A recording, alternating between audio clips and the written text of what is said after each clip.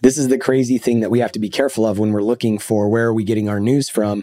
Make sure that who you're listening to has actually experienced and done what it is that you're really investing in or getting information from.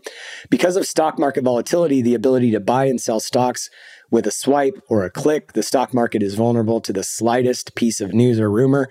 A ripple can turn into a tsunami within hours.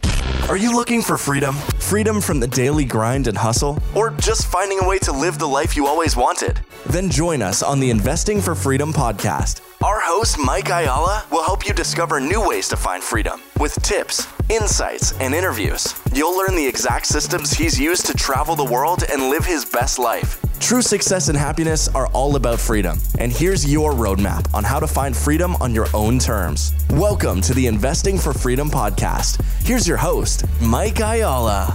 Thank you for joining me on the Investing for Freedom podcast. We are in 2024, and man, am I excited. I don't know why, but it seems to me like this is going to be a good year. There's a lot of chaos ahead of us. I understand that. You guys are probably sensing it as well, but it's just kind of interesting because December was a really interesting month in the investing world. It seems like investors are kind of tired of all the negativity. There's been a lot of conversation. We've been talking about this on Investing for Freedom. I've been talking about this on the King's Table podcast. I think that a new normal is really what has had to happen to adjust to. I think a lot of times we look back, and I don't know if you guys relate to this, but many times we're looking into the past and we're just wishing that things could go back to a different time, an easier time, a better time. And the reality is, I've said this many times before, I don't know that we're ever going to go back to what it was like from 2014, 2015 to 2021, 2022 in the real estate investing world. There's many of us that believe that those might have been the best, 10 years for real estate investing ever. So many people were made millionaires during that time because of low rates, because of education, because of people, including social media. It became so much easier. And you have to watch these times because I really think that things are speeding up and they're compounding. And I don't know that there's ever been a history of time where two roads converged. Number one, the ability to disseminate information and communicate information, like what happened during that time. And things are changing, really fast, faster than ever now than they were even then. But I think that there was platforms for real estate coaches. And I think there was a big awakening happening where, Americans were waking up and understanding what the Federal Reserve was and how the monetary system works. There was this entire awakening. And my good friend, Matty Aitchison, who's one of the co-hosts on the King's Table podcast, he's kind of coined this term that awake is better than woke. And I think many people were really awakened during that time. And also became woke for the same reason. It's just about, what do we believe and what are our thought processes, et cetera. But I think so many people woke up, not became woke, but they were awakened during that time. And so again, because of the ability to disseminate information and for people to say, hey, look, just like Investing for Freedom, you're listening to the Investing for Freedom podcast.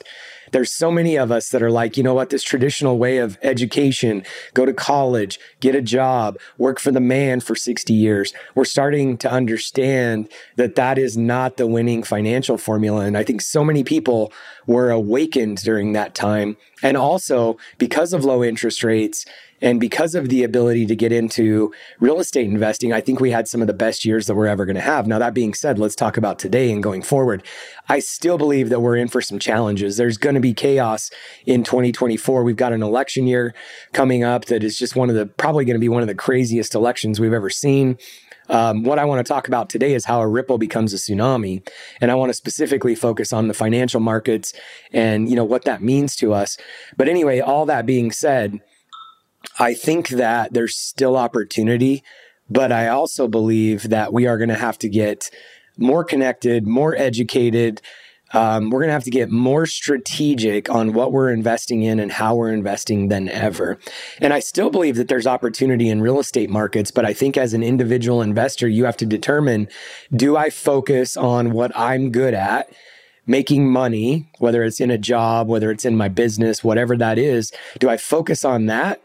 and stay focused and then invest passively in real estate? Or do I want to become a landlord and own single homes? And by the way, I'm not in the camp of don't become a landlord. I actually believe that everybody should own 1 or 2 or 3 rentals. But the question that you have to ask yourself is timing.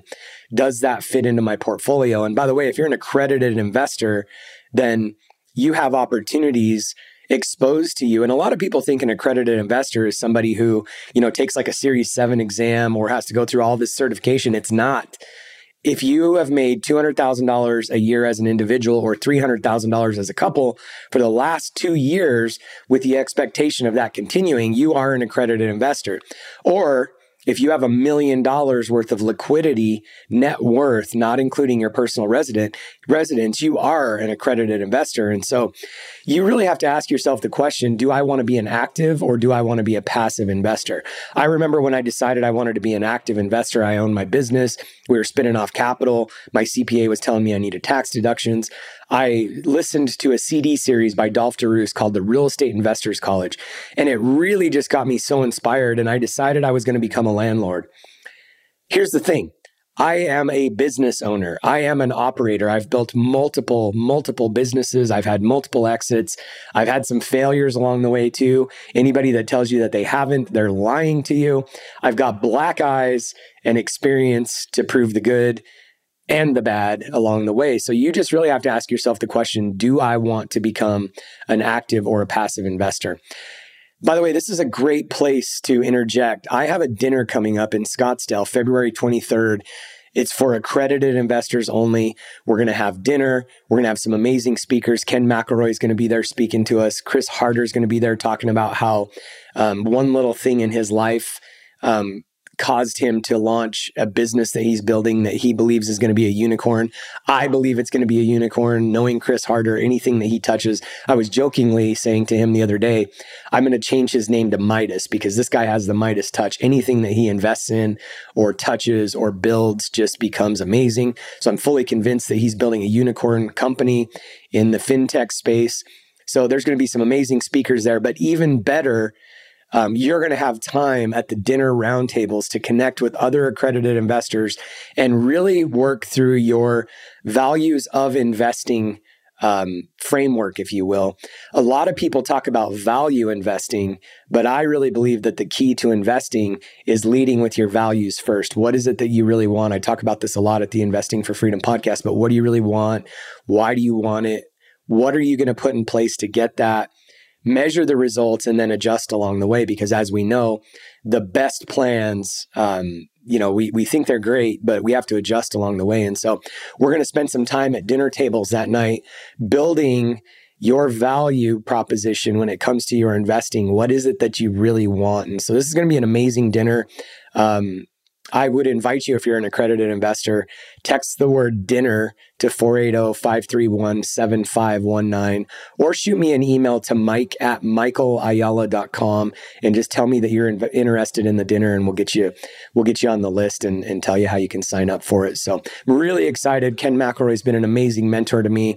I believe he has like $3 billion of assets under management, one of the smartest guys I know. And yet he is so passionate about education and teaching that he's willing to come speak to a small room of investors like us.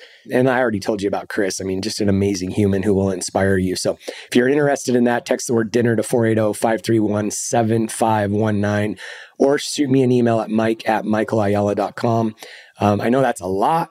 You can also just reach out to me, send me a DM, just text the word dinner or DM the word dinner on Instagram or wherever you're following me, and we'll get you the information that you need. February 23rd in Scottsdale, Arizona. I'm going to be doing 6 of these this year. Chris Harder is so excited about it. He actually said, I'll come to every one of them because Chris is passionate about educating and just helping people find their financial freedom. So, which is also what I'm passionate about. So anyway, reach out to me. Would love to have you there. Let's talk about how a ripple becomes a tsunami. Governments all over the world, I don't know if you remember backwards, but when the tsunami happened in Indonesia, the warning was super late because they didn't have the good warning systems. And we've seen this over and over. It happened in Japan. It's happened in many places. Fortunately, Japan was a little bit ahead. But when that tsunami happened in Indonesia, The government did not have the systems in place, the warning systems that could trigger them. And we all know what happened there. It created a lot of devastation, not only physically, which a tsunami is obviously going to do. And even with warning, you can only mitigate that so far. But the loss of lives was just tragic and chaotic. And it's because the government didn't have the systems in place. Governments all over the world have worked to create warning systems that prepare us and let us know ahead of time. These are the things that we really need to be focused on. And I'm going to talk here in a few minutes on, the 7 things that really are warning signs or drivers that we need to be paying attention to in the financial arena that will give us a warning, just like these governments have put into place when tragedy is coming toward us, or at least give us insight into what's coming. Last Thursday, the hot news was the stock market was taking a hit on the heels of less than good news about inflation. This is an article from finance.yahoo.com. When a revised reading on December inflation came in slightly higher than economists had expected, the S&P 500 dropped almost a full % in early trading. The specter of the potential Fed reaction in terms of interest rates spooked investors who were hoping for interest rate drops in the coming years. Now, again, we're still listening to the Fed. Are they going to drop? Are they going to raise? I have a feeling that they are definitely going to drop for reasons that I don't want to get into here. We talked about this pretty extensively on the last episode of the King's Table podcast. Make sure you're following that on YouTube. Head on over there and look up the last episode from last week. We got into some of this, and actually we talk about it quite often. But I'm not going to really, digress and go too far into that here. The increase in inflation was negligible, but its effect demonstrates the volatility of the stock market and its sensitivity to the smallest piece of news or rumor. Key news, rumor. To put it into perspective, the December Consumer Price Index, the CPI, showed prices ticked up slightly at 0.3% over November's 0.2% increase. Prices rose 3.4% over the prior year, an increase from the 3.1% increase seen in the month prior. It was that 0.3% increase that rattled investors and had them selling off. And again, 0.3% increase, it might not seem like that much, but extrapolated year over year, it can compound it can have big effects at the end of the day. The problem with the stock market is that driving factors behind stock prices often have little to do with underlying economic metrics, or when economic factors are in fact in play, the effect on stock market prices is often overblown. This goes both ways, by the way. Sometimes when you see stocks, rallying and certain companies, just exploding, it might not even be for underlying economic factors. It could just be that it's one of the darlings. And, teams are really good at sharing information the way that they want to share it. And oftentimes when stocks increase, it's not necessarily because of the performance of a business, et cetera. This is one of the reasons why I love real estate, by the way. Even though real estate has its ups and downs, it is a little bit more predictable if you're paying attention to, the macroeconomic perspective, which is one of the reasons why I'm assuming you're listening to this podcast. We need to try to understand and get from as many sources as possible what the heck is really going on. So here's the 7 things that really affect market drivers in no particular order. Number 1, the state of the economy. Factors like unemployment have a significant impact on investors' feel whether it's positive or negative about economic growth. Number 2, inflation. Inflation hits the pocketbooks, and when buying power goes down because of an increase in the overall cost of goods and services, investors will often sell some of their stock to hoard cash. Number 3, interest rates. Rising interest rates have a negative impact on company borrowing and expenses, which impacts the bottom line and stock prices. As a side note, too, obviously it impacts everyday, Americans and people in the world across the board. Industry and individual company news. Industry news such as stagnant EV demand, or individual company news such as Tesla holding off on building a factory because of weakened demand, can have a ripple effect across the entire stock market. Consumer spending. Stock prices are also highly correlated with consumer spending and consumer confidence. Weak consumer spending can put a damper on sales and profits, which impacts stock prices. Institutional and major investor behavior. Investors behave like a herd, and they often monitor the habits of big institutional investors like mutual funds, hedge funds, and Warren Buffett to mirror their own investing behavior. We see these swings all the time. And lastly, world events. Geopolitical turmoil can cause major volatility in the stock market. Wars, terrorist attacks, assassinations, and the like can wreak havoc on the markets. One study even found that from 1941 to 1920, the S&P 500 stock index fell an average of 5% during 20 major geopolitical crises. including the attack on Pearl Harbor, the assassination of President John Kennedy, and the 9/11 terror attacks. This is quoted out of a Time article. So as you can see, external factors really impact this, but if we can learn to see it and realize it, and, you know, an old saying is that history repeats itself, which I also believe that we're in a time where I don't know how much we can look at history when it comes to financial news, because we're in a weird time that we've never been in before. But history does repeat itself. And so if we're paying attention to this stuff, and we're also understanding the underlying economic movers and things that are really impacting this, it can help us in our investment portfolio. In our modern time connected society, as I was talking about earlier, it's not just the factors listed above that drive the markets. The internet and social media have turned to talking heads, non-experts, and influencers into market drivers. One only has to look back at 2020 to see the influence of the internet on the stock market and the rise of meme stocks when a group of amateur investors on the Wall Street Bets forum on Reddit wreaked havoc on short-selling hedge funds by driving up the stock prices of multinational companies like GameStop. This is the crazy thing that we have to be careful of when we're looking for where are we getting our news from. Make sure that who you're listening to has actually experienced and done what it is that you're really investing in or getting information from. Because of stock market volatility, the ability to buy and sell stocks with a swipe or a click, the stock market is vulnerable to the slightest piece of news or rumor. A ripple can turn into a tsunami within hours. Smart investors avoid tsunamis by avoiding the Wall Street ocean altogether. It's why they consistently allocate more than half of their portfolios to assets that are insulated from typical market drivers. Smart investors avoid volatile public markets in favor of private ones, with a preference for the assets that are insulated from market volatility and from inflation and downturns. Their assets of choice: cash flowing real estate and income producing businesses. Sophisticated investors invest in demand. They don't invest in abstract demand, such as demand for crypto, NFTs, etc. They invest in real demand, especially demand tied to essential goods and services like housing, food, and energy. And as COVID proved, certain essential items such as affordable housing can even thrive during difficult times of households downsized to adjust for inflation or recession. This is a great place to interject. This is why I love manufactured housing. I've been investing in manufactured housing since 2007. At one point in time, we owned over 35 communities. We're down to about 20 right now. That doesn't mean that, challenges don't exist. People get into this sector and they think it's going to be easy, again, because talking heads, because of influencers, because people are saying, hey, manufactured housing is easy. You buy a community of 70 spaces, you don't have to worry about maintenance because you just rent the pads and sell the homes. Well, that's true. But also at the end of the day, it's not that easy to get homes.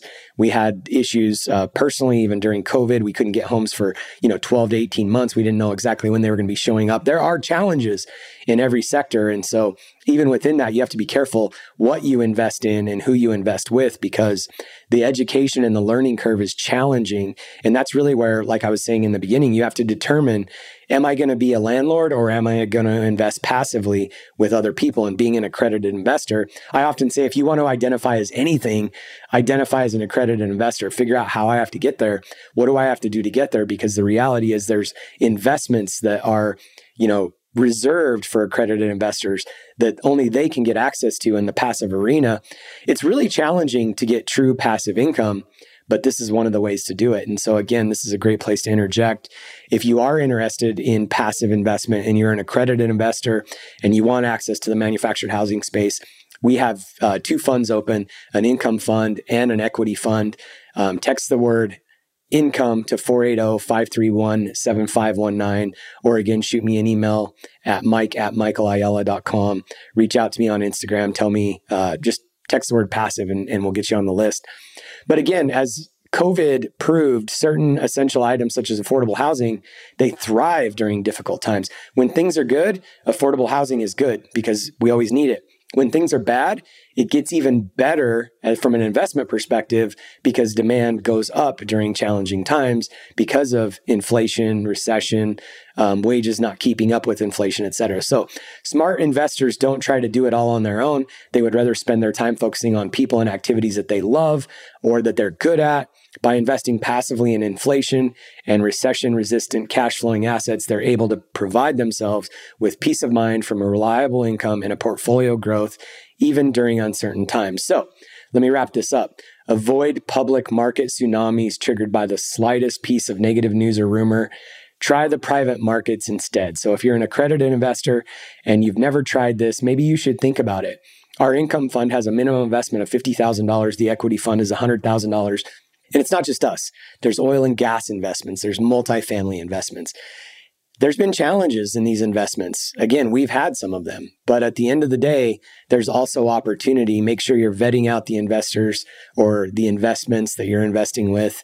But I would encourage you to maybe consider private investing to get access in your portfolio to a truly passive investment strategy.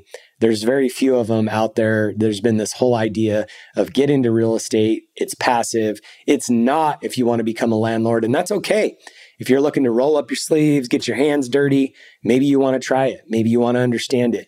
But the thing that I would encourage you along the way, make sure you do not lose sight of your flywheel, the main business or the main source of income that is really spinning off the capital that's going to get you to the long-term success that you're looking for. So again, whether you're interested in the dinner, text the word dinner. If you're interested in investing, text the word income to 480-531-7519. I'm really looking forward to this dinner. Ken is a rock star. Chris is a rock star. You're going to be in a room full of peers that are going to be, again, setting your value investing strategy, your investing strategy based on your own values, not so much, picking penny stocks and value investing.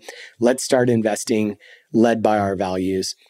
Thank you for listening to the Investing for Freedom podcast. I would encourage you, if you've got value out of this, please, please, please share it with someone. Leave me a 5-star review if it's worth it. And lastly, don't forget to head on over to YouTube and follow the King's Table podcast. I think you'll really enjoy it. Go out there, make it great. Find your freedom by investing for freedom. Get in the rooms, get the education that you need.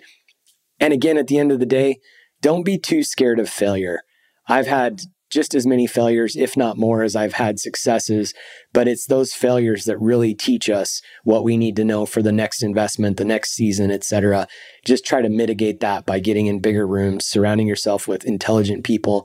The Bible actually says that there's wisdom in a multitude of counsel. Why? Because you get to hear a lot of different opinions, and then you get to digest that and condense it down to your own investment strategy led by your own values. If you've found value in this episode and you know someone who's wanting to start or move further along in their journey toward investing for freedom, I would be forever grateful if you would share this show with them and help me get this message out to more listeners. Also, if you enjoy what you've heard, I would appreciate it if you'd take 30 seconds and leave me a 5-star review and share this with your friends. And until the next episode, cheers to moving further along in your journey of investing for freedom.